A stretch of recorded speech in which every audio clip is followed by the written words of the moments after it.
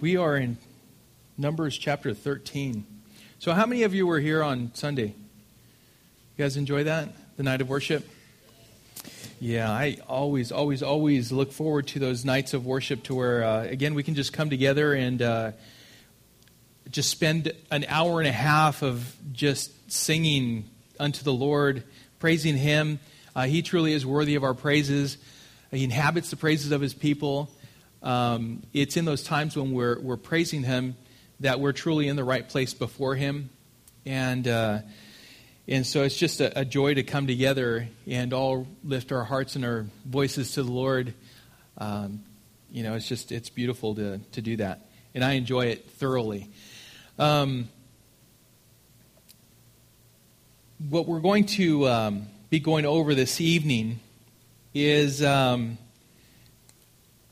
something that I, as I went through, it was just so applicable to what we live day in and day out as far as a Christian is concerned, and dealing with the majority and the minority and how it is that we see things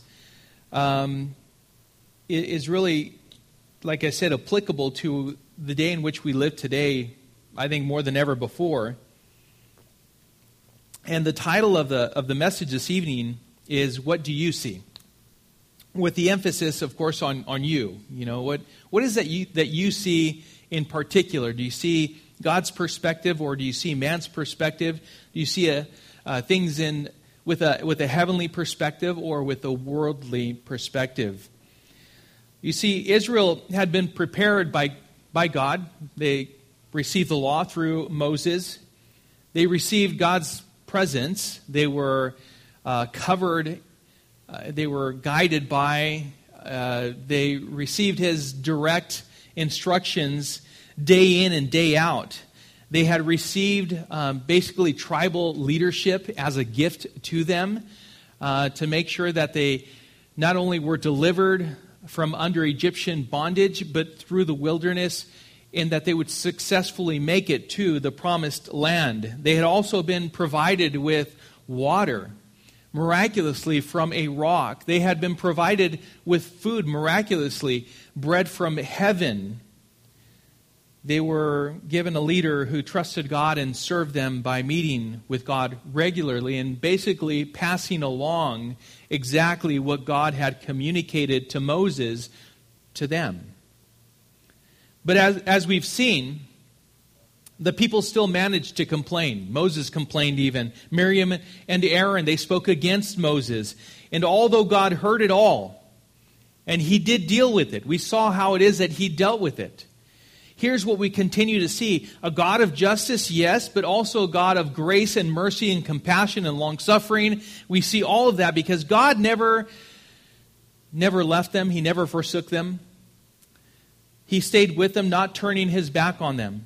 And this evening, we'll look at the time after the Israelites reached the wilderness. And some of these things have already taken place. These things that I'm mentioning.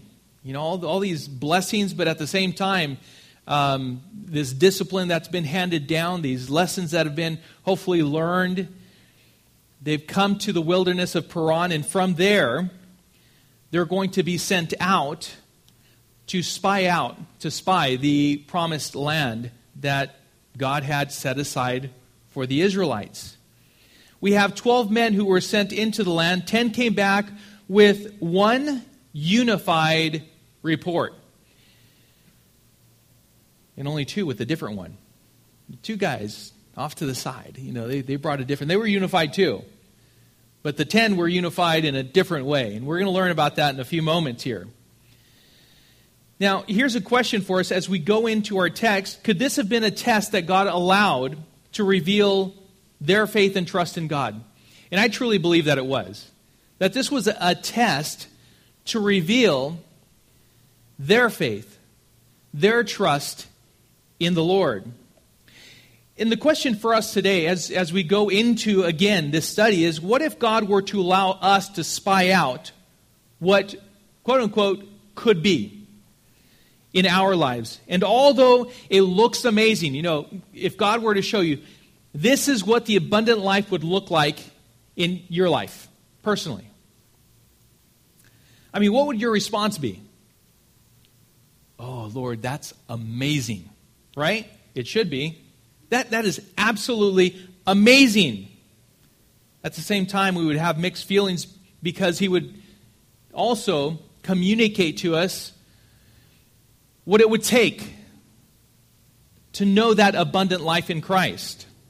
We would have these mixed emotions, these mixed feelings about it, because in many ways it's great, but in others it looks like it'd be too much to handle.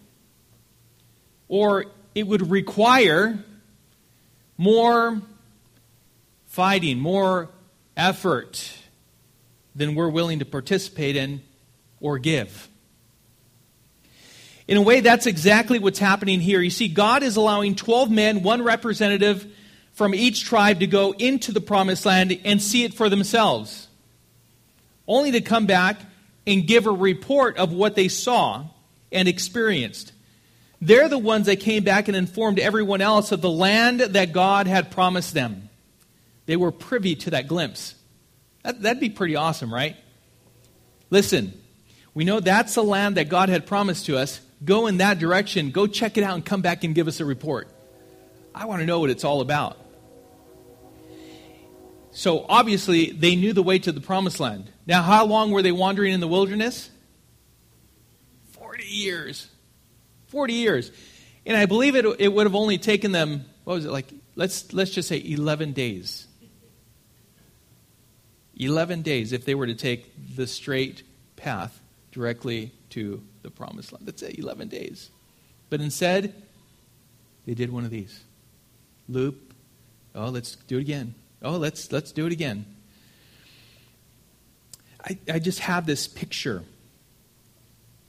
of what many times as Christians we do. Just loop. Oh, we're so close. Oh, that was the border.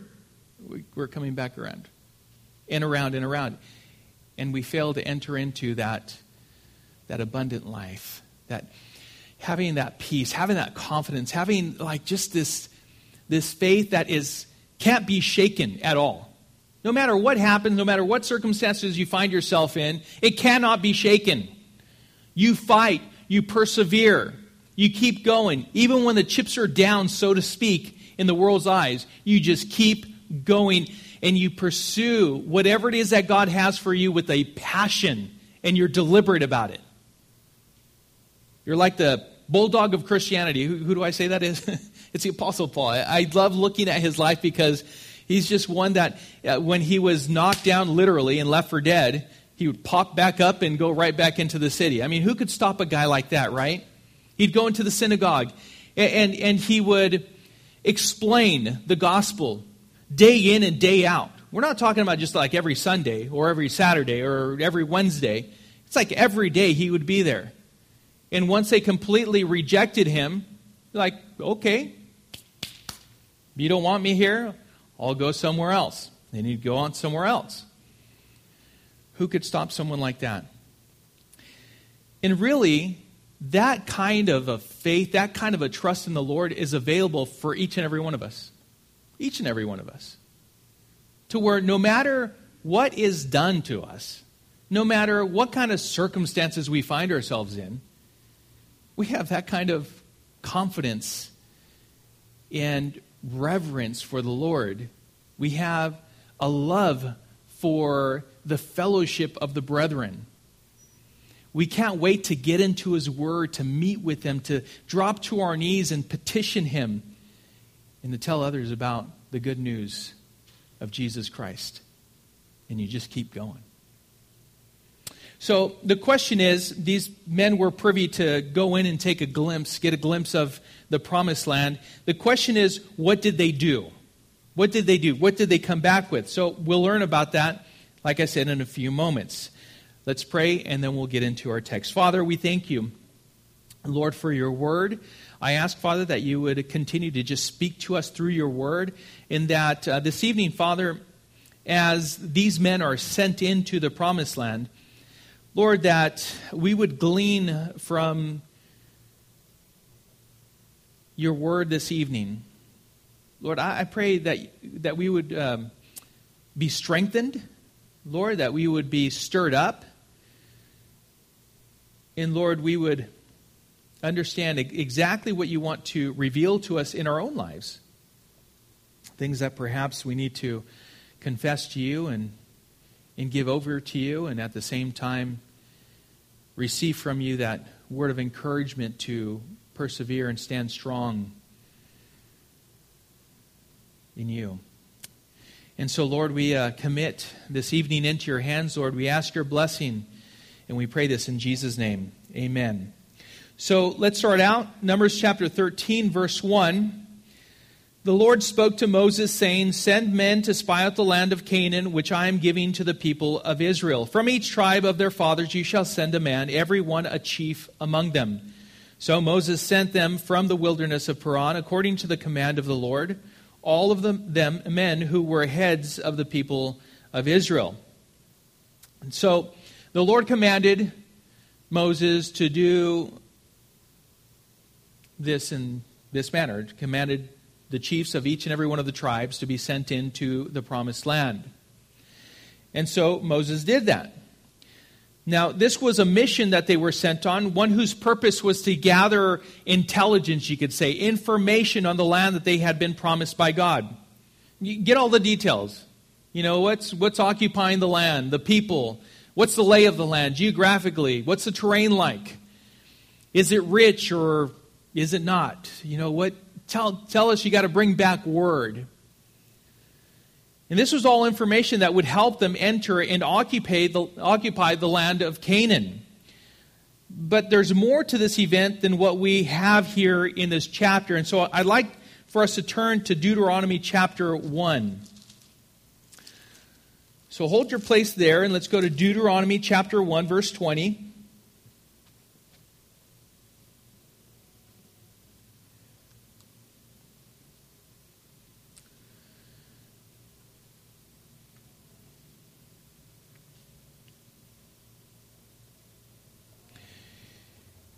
So Moses is speaking here, and he says, "And I said to you, you have come to the hill country of the Amorites, which the Lord our God is giving us.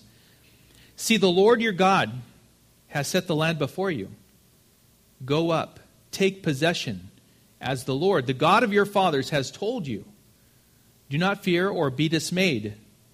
Then all of you came near me and said, "Let us send men before us, that they may explore the land for us, and bring us word again of the way by which we must go up and the cities into which we shall come."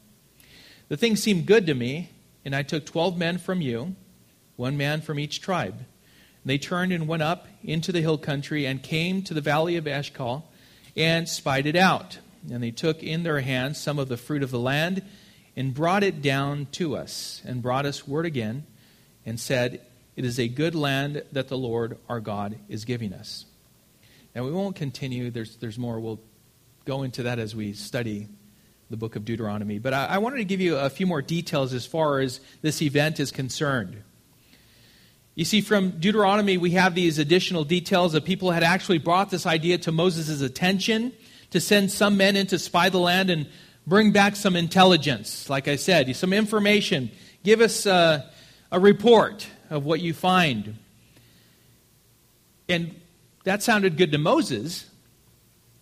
He received their input, took it into account, and in fact, he discerned that it was worthy to bring it to the attention of the Lord.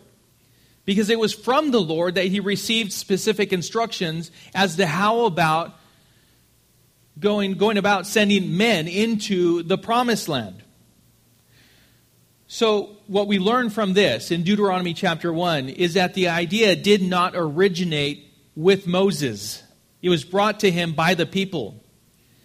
But God, in his perfect knowledge, in his perfect wisdom, told Moses to choose the heads of each tribe to send them into the promised land. Now, for me, as I went through this and studied it and saw how it all,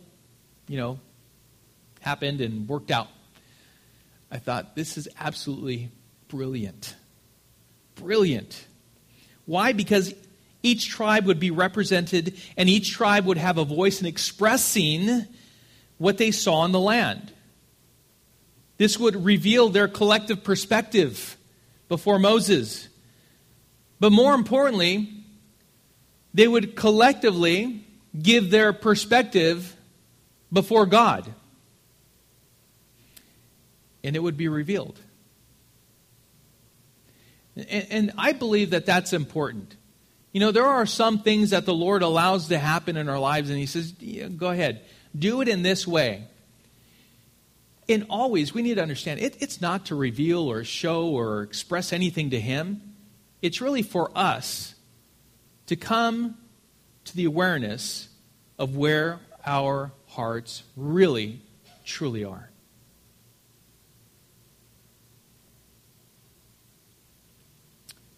And so He gave the command, and He gave the details. Let's see what happens. Verse 4.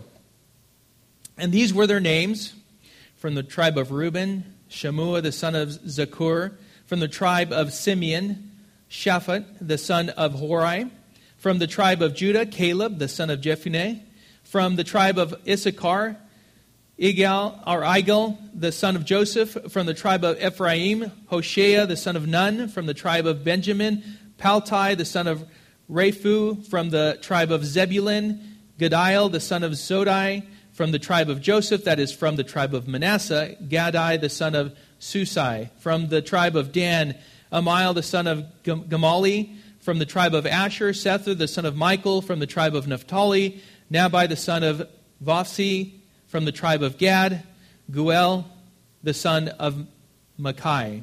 These were the names of the men whom Moses sent to spy out the land, and Moses called Hoshea the son of Nun, Joshua. So let's start out with names. I'm going to pick out two names, and you guys probably already know why I'll pick out Caleb and Joshua. But Caleb, this name, because in those times, it wasn't just because your parents liked the sound of that name that they picked the name for their kids. It's like there was a meaning behind many of the names. For Caleb, that came together in the Hebrew, and by the way, it was pronounced Kalev, is the pronunciation for Caleb, and that meant wholehearted. Wholehearted. Now, Hoshea, the son of Nun, that was listed here also, which Moses called Joshua. He renamed him. Now it's like, oh, so what's your name? Or who are you? He said, I am Hoshea. Now, what does Hoshea mean? It means salvation. Salvation. So, it was like, Moses asked him, hey, what's your name? I am salvation. And he renamed him appropriately. Because he named him Hoshea. Yahweh is salvation. That's what he named him. And so you take the word, and Moses, renamed him. And as we look forward, it's interesting. There was only one person that could take us into that abundant life. John 10:10, Jesus spoke, and He says, I have come that you may have life and that more abundantly. Right? And that's for today. That's not for heaven. He's not talking about heaven. He's not talking about glory. He's talking about today. There's only one that could take us into that place, and that is Yahweh is salvation, Jesus Christ. So we have these two men. Their names are listed among the other 12 or the other 10 that are listed there. And I remind you that the abundant life, again, in Christ is for today, just as the promised land was not heaven, but rather representative of the abundant life for the Israelites for the day in which they lived. That is, lives that were centered in God and His Word. And that's everything that the Lord was really desiring for them. He was laying everything out in such a way that it gave them direction. It gave them a way that they would live this abundant life by abiding in the Lord even in that day.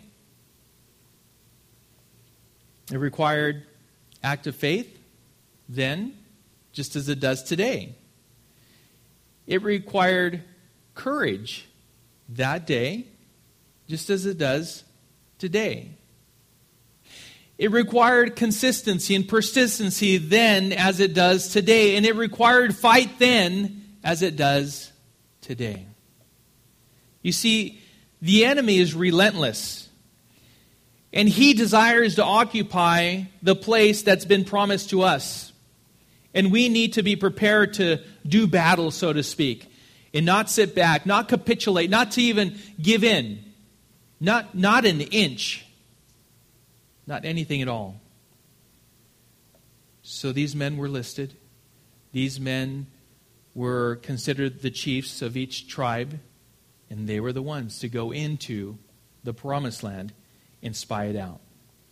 Now let's continue, verse 17. Moses sent them to spy out the land of Canaan and said to them, go up into the Negeb and go up into the hill country and see what the land is, and whether the people who dwell in it are strong or weak, whether they are few or many, and whether the land that they dwell in is good or bad, and whether the cities that they dwell in are camps or strongholds, and whether the land is rich or poor, and whether there are trees in it or not. Be of good courage and bring some of the fruit of the land. Now the time was the season of the first ripe grapes. So it gives us the time of year in which they were sent into the promised land. So let me just say this, that on the surface it all looked good. It really does look good. I mean, who would argue with what Moses was giving them direction in? Would a leader not want to know the lay of the land? We're going to go occupy this land. I mean, go check it out. Bring back word. He said, see what the land is. Go look at it with your two eyes. You experience what is there. Are the people, he said, strong? Or are they weak? Are there few? Or are there many? Is the land good? Or is it bad? Do they live in tents? Or are there strongholds? That is fortified cities. How are they living? What are we coming up against? Is the soil good for farming, or is it barren and spoiled? Are there any shady trees? How many of them? Is there an abundance of them? And by the way, he said, bring back some fruit so that we can see what this land produces. I want to check it out. I want to look at it. I want to taste it. We know by this last verse, verse 20, that the time in which they were sent into the promised land was late May or going into June. We know it was about that time. Being the grapes were ripe for picking meant that there were also keepers of the vineyards tending to the fruit and picking it. So we see how it is that he says, be of good courage and bring some of the fruit of the land. Well, he was sending them at a time to where the vineyards were ready to be picked. And so there were people out there working, taking care of the vineyards. And so, yes, they would need courage to go in and take one cluster and bring it back. It would be a dangerous time. Again, this all sounds like a good game plan, good strategy, the logical thing to do. But although they had not seen the land in, 400 years, were they not already told what the land was like? I mean, how did God describe the land that he was sending them into? Well, we can go back to Exodus chapter 3, verse 8. That was the time when the Lord met with Moses, the burning bush. Exodus 3:8 says, and I have come down to deliver them out of the hand of the Egyptians and to bring them up out of that land to a good and broad land, and a land flowing with milk and honey, to the place of the Canaanites, the Hittites, the Amorites, the Perizzites, the Hivites, and the Jebusites. He told them exactly what the land possessed, if it was good or bad. It was all there. Moses tells of the promised land. He passes word along. He reminds the Israelites in Exodus chapter 13, verse 5. He says, and when the Lord brings you into the land of the Canaanites, the Hittites, the Amorites, the Hivites, and the Jebusites. There it is again. By the way, there are people there. Which he swore to your fathers to give you, a land flowing with milk and honey. And he continues on. So, Exodus 3:8, God tells Moses about the promised land, how rich it was and it was occupied. And in Exodus chapter 13, verse 5, Moses communicates that to the Israelites, telling them that this promised land, it was promised to your fathers, and God is going to be faithful to bring you into that promised land. And it was a land of milk and honey. It was rich. It was good. So it wasn't that Moses didn't know already what the land was like, or even who occupied it. He knew full well. I mean, the question is, what does it matter what the men would come back with? What kind of a report they would give? What would it matter? I mean, we know from the Word of God exactly what the world has. That'd be like saying, well, I want to know for myself, so I'm going to send some guys out. Go check it out, experience it for yourself. Check out how everything is, and come back and give me a word. They came back. Yep, exactly like that. We need to trust God at His Word. But there's more to it. Because it seems as if perhaps Moses isn't being that confident leader that he should be. You think about it. But then again, this is something that was to be revealed for his benefit. And that's why I'm saying some of these things we need to pay attention to. These things happen. These things God allows for you to go through. And it, again, is to reveal your heart. It is for your sanctification. And because God already knew his heart. He knew the heart of the men that were being sent out. Things to think about when God tells us quite clearly that to act on something and we instead... And I want to say it this way because, of course, we are to pray without ceasing, right? But there are times, brothers and sisters, to where God clearly tells us this is how it is. This is what we face. This is what we have before us. This is how you are to conduct yourself. These are the things to avoid, the things to participate in, all of these things. And then it's like, okay, well, I need to pray about it. Honestly, I mean, what do you need to pray about? You need to trust in the Word of God. You need to simply ask Him for just that faith and that trust that which has been spoken is the very thing that we need strength to live out in our lives. That's it. There's nothing more, nothing less. By our obedience, we demonstrate to the Lord that we love Him. In a way, we say we need to pray about something, surveying whether we are willing to engage in everything that it entails or not. Really, that's not the reason to count the cost. Because it'd be like saying count the cost to see whether you're going to be obedient or not. Really, you should just count the cost and know this is what it's going to cost. And I am willing to be that living sacrifice, to live a life that glorifies the Lord. Why? Because it's my reasonable service. I belong to Him, no matter what it costs. That's what the apostles did. That's what the disciples of the time did. Why wouldn't we take that example and live it out in our own lives?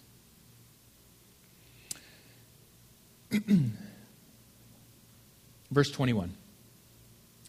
So they went up and spied out the land from the wilderness of Zin to Rehob, near Lebo Hamath.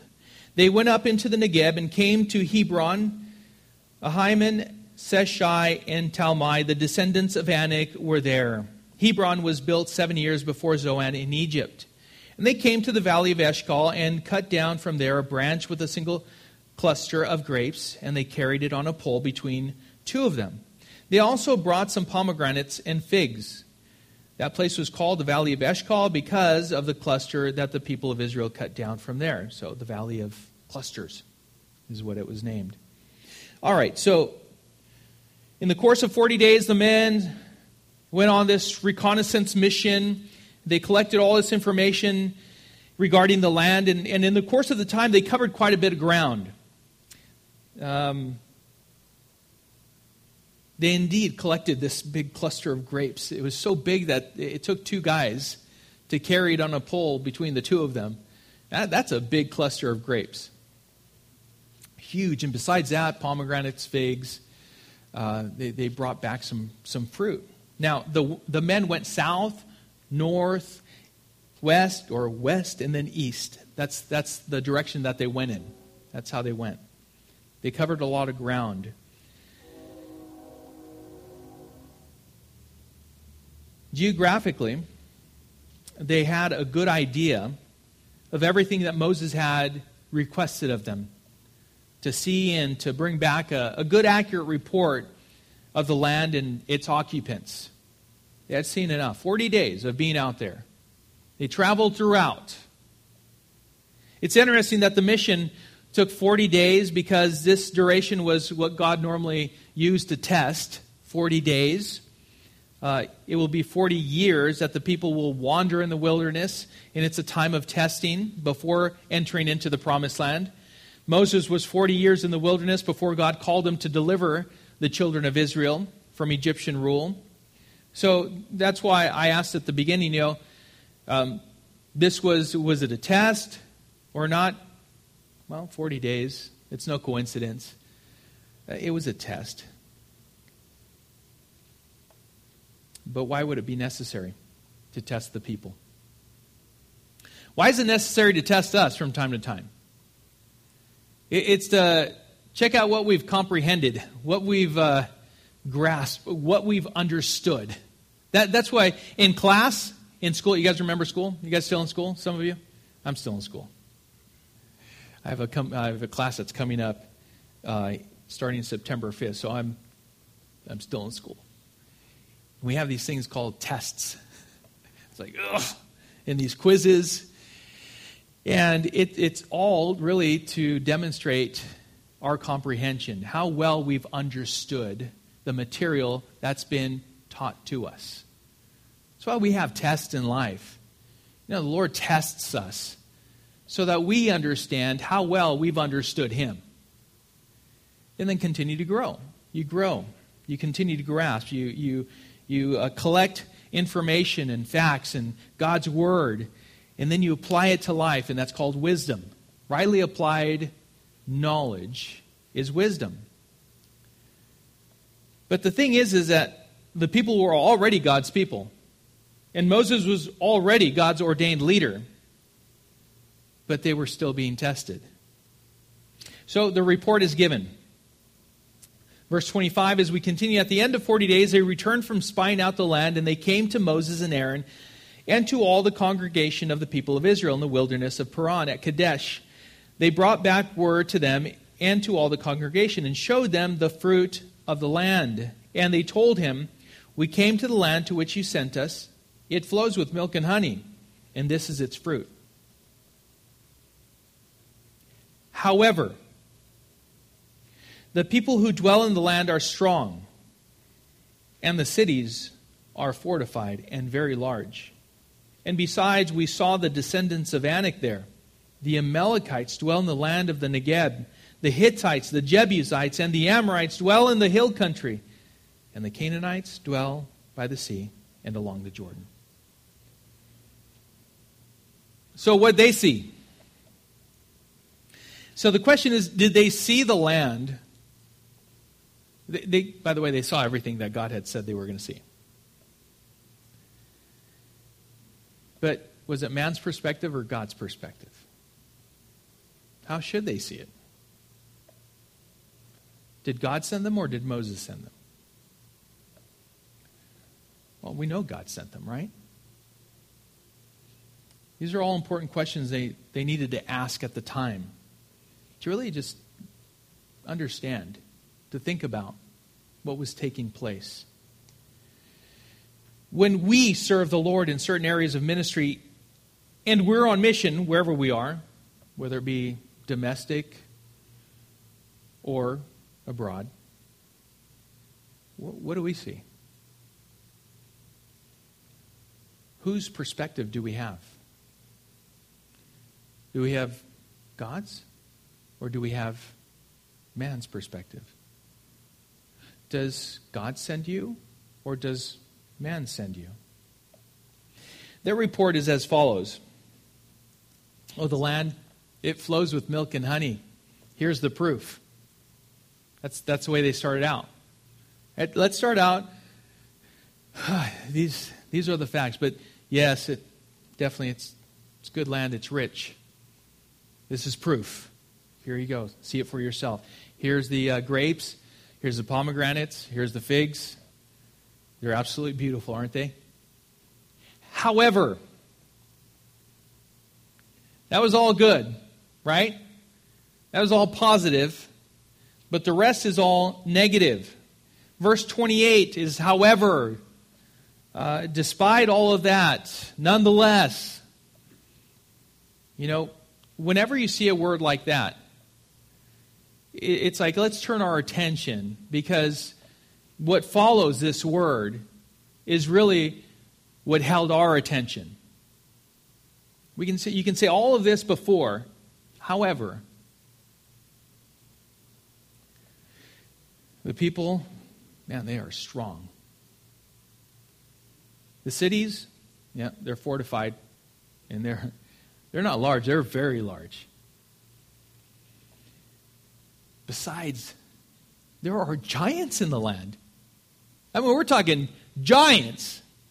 I mean, we saw ourselves as grasshoppers in their presence, and I'm sure they saw us like grasshoppers in their presence. It was like, that's what it was like. And then they listed all the people that they had already been told were there. But the difference is now they knew exactly where they were in the region. This, basically, the bottom line should have been proof to them that what God told them was exactly as it was. Nothing different.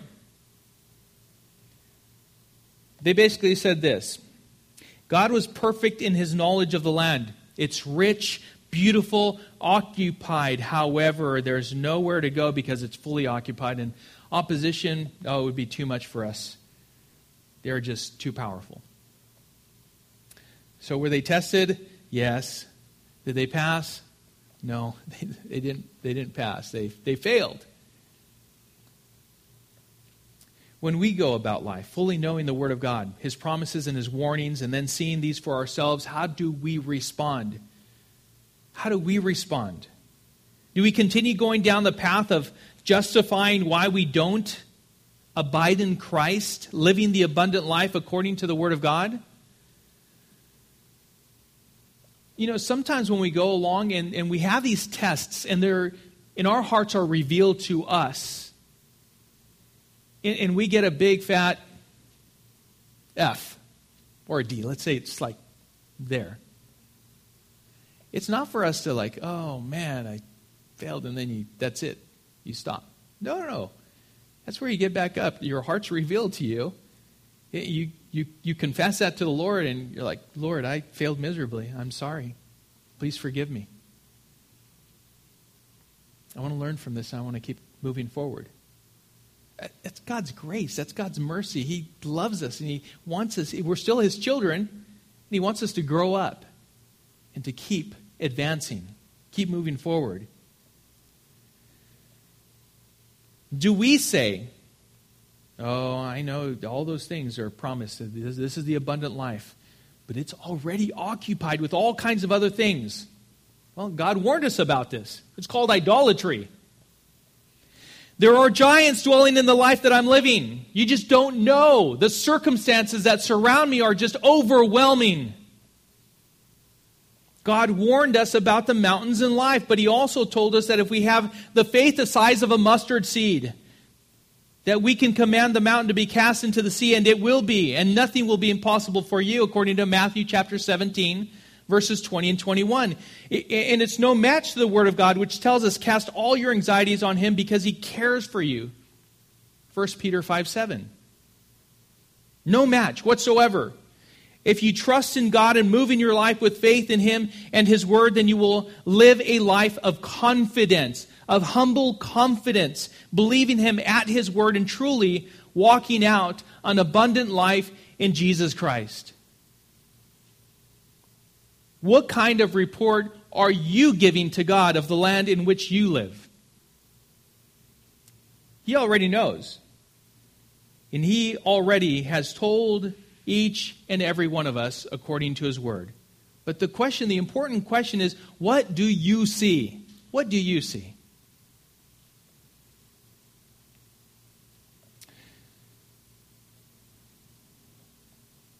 Verse 30, as we continue, will give us additional perspective here. Verse 30 says, But Caleb quieted the people before Moses and said, Let us go up at once and occupy it, for we are well able to overcome it. Then the men who had gone up with him said, We are not able to go up against the people, for they are stronger than we are. So they brought to the people of Israel a bad report of the land that they had spied out, saying, The land through which we have gone to spy it out is a land that devours its inhabitants. And all the people that we saw in it are of great height. And there we saw the Nephilim, the sons of Anak, who come from the Nephilim. And we seemed to ourselves like grasshoppers, and so we seemed to them. Cowardice versus courage. And why do I refer to it as cowardice? Well, because it's the opposite of courage. There's really no, kind of in between. No, there's either courage or there's cowardice. There's nothing in between. Let's first talk about the cowards, or cowardly behavior, right? They were the majority. They perceived that they were weaker than the occupants of the land. They said, We're no match. That's what they said. We're no match. They embellished, greatly exaggerating what they saw. In 40 days, they saw the land that devours its inhabitants. How so? The Jebusites and the Amorites and the Hittites, how is it that they were being devoured by the land? It was rough out there. I thought it was rich. I thought it was a land flowing with milk and honey. Which one is it? In what way? They exaggerated the power of the people that were there. Now they said all, not just some, all the people that we saw in it are of great height.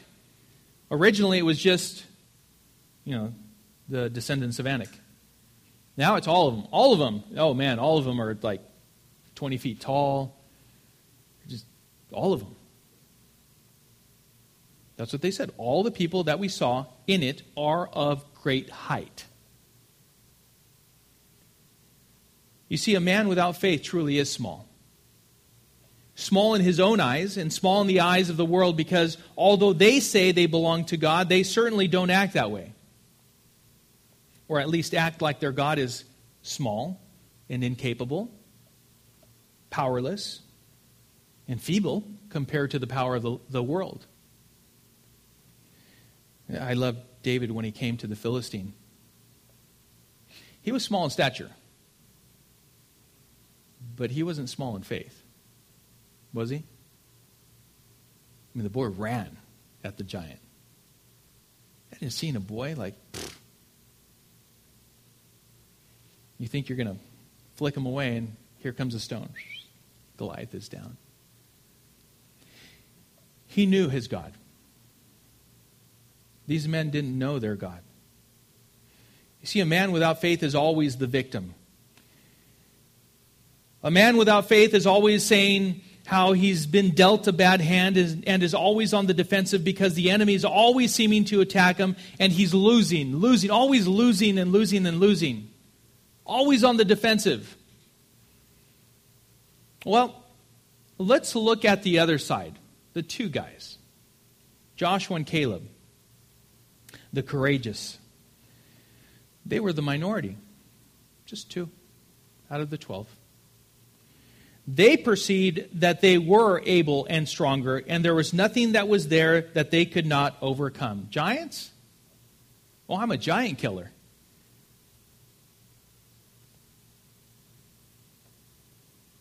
There's giants, so what? Wait until you see my God come out on my behalf. Oh, wait, just wait. He said this was a land that we were to occupy, and we're going to cast you out. That's it. End of story. I mean, what is it that Caleb said? Let us go up at once and occupy it, for we are well able to overcome it. Let's go up right now. Right now. Let's go into the land. They said, no, wait, whoa. Time out here. What we saw is factual. All of them are giants. Fortified cities, a lot of them. They're all over the place. We're no match for them. We're like grasshoppers to them.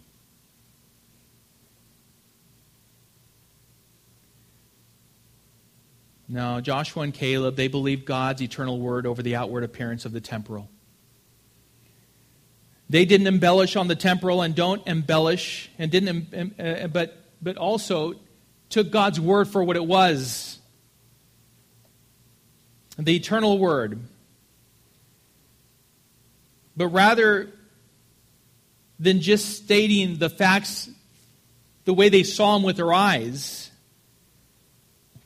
they knew God's word, they knew his promises, and trusted in it wholeheartedly.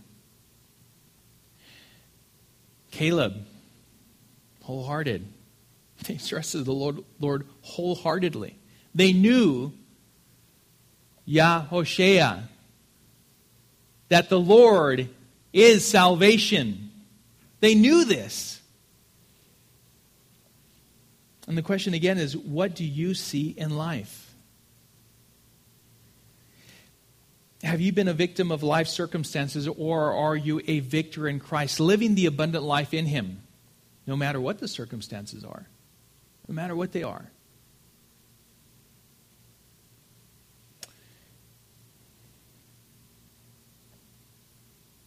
Because one trusts in God and glorifies him, and the other doubts and he shames him.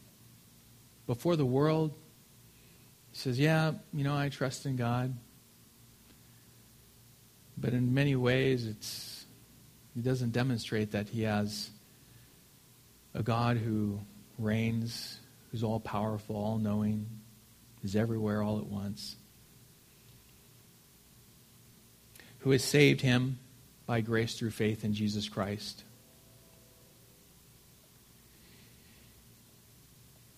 If God says one thing and the world says another, who do you believe? You see, 12 men saw the same things with their physical eyes. They saw the same thing. But only 2 men walked away singing and whistling with joy. They're like, this is the land that God has given to us? This is awesome. See the size of those grapes? Those figs? Oh, man, the pomegranates. I mean, we busted them open. Oh my gosh. I mean, they're huge, right? Just beautiful. Oh, this land, look at it. It's lush. I'll talk about some shade trees. Talk about a land that we could farm and it could produce abundantly for all of us. It's all here. 2 of them had that report. Let's take it. Let's take it now. But you see, faith is not built by circumstances of what you see with your eyes. Like, I won't believe it until I see it. That's the world, by the way, right? The world says, I won't believe it until I see it. Well, that's not truly seen, because your eyes can totally deceive you. But really, what's your faith? Is it in the things that are seen, Or is it truly in God and His Word? Because that's truly faith. Oh, you believe because you've seen. Greater is the one who has not seen and yet believes. Jesus said that to who? You guys know? Thomas? He doubted, right? Well, he showed himself to Thomas, doubting Thomas. But more blessed. That one that believes and yet has not seen. This is why it's important to keep studying the Word. Keep seeing God's what God has in His Word. In how it is that what He warns us of in the world and His promises, we'll see evidence of it. We'll see it all over the place. But we need to trust Him at His Word and live by faith. We need to grow in that. That's, again, that work of sanctification in our lives as He's forming and shaping us as we reflect His glory in this world and we bless Him.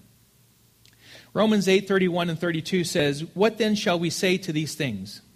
If God is for us, who can be against us? He who did not spare His own Son, but gave Him up for us all, how will He not also with Him graciously give us all things?" He has given us all things in Christ Jesus, our Lord. And of course the question is, as we've gone through this chapter, and I'll end with this, do you believe that? Do you believe it? As you go through His Word, do you dig into His Word? That's why it's important. Read His Word daily, day in and day out. Go through it. It's all true. Every single word. And I pray that your belief does continue to grow. Your faith continues to grow. It's strengthened. And you apply what you do know to life. Because God's good for His Word. He's perfect in His knowledge. He's perfect in His wisdom. And if you lack wisdom, James 1 tells us to ask without doubting, and He will give to us without holding back. He will give to us His wisdom. Father, we, Lord, want to see with a heavenly perspective. We want to see things as you see them, not as the world sees them. Lord, I pray that you would help us to Lord, not doubt things, but to live with full confidence of your love for us, your promises, Lord, your word, Father, that we would truly live an abundant life in you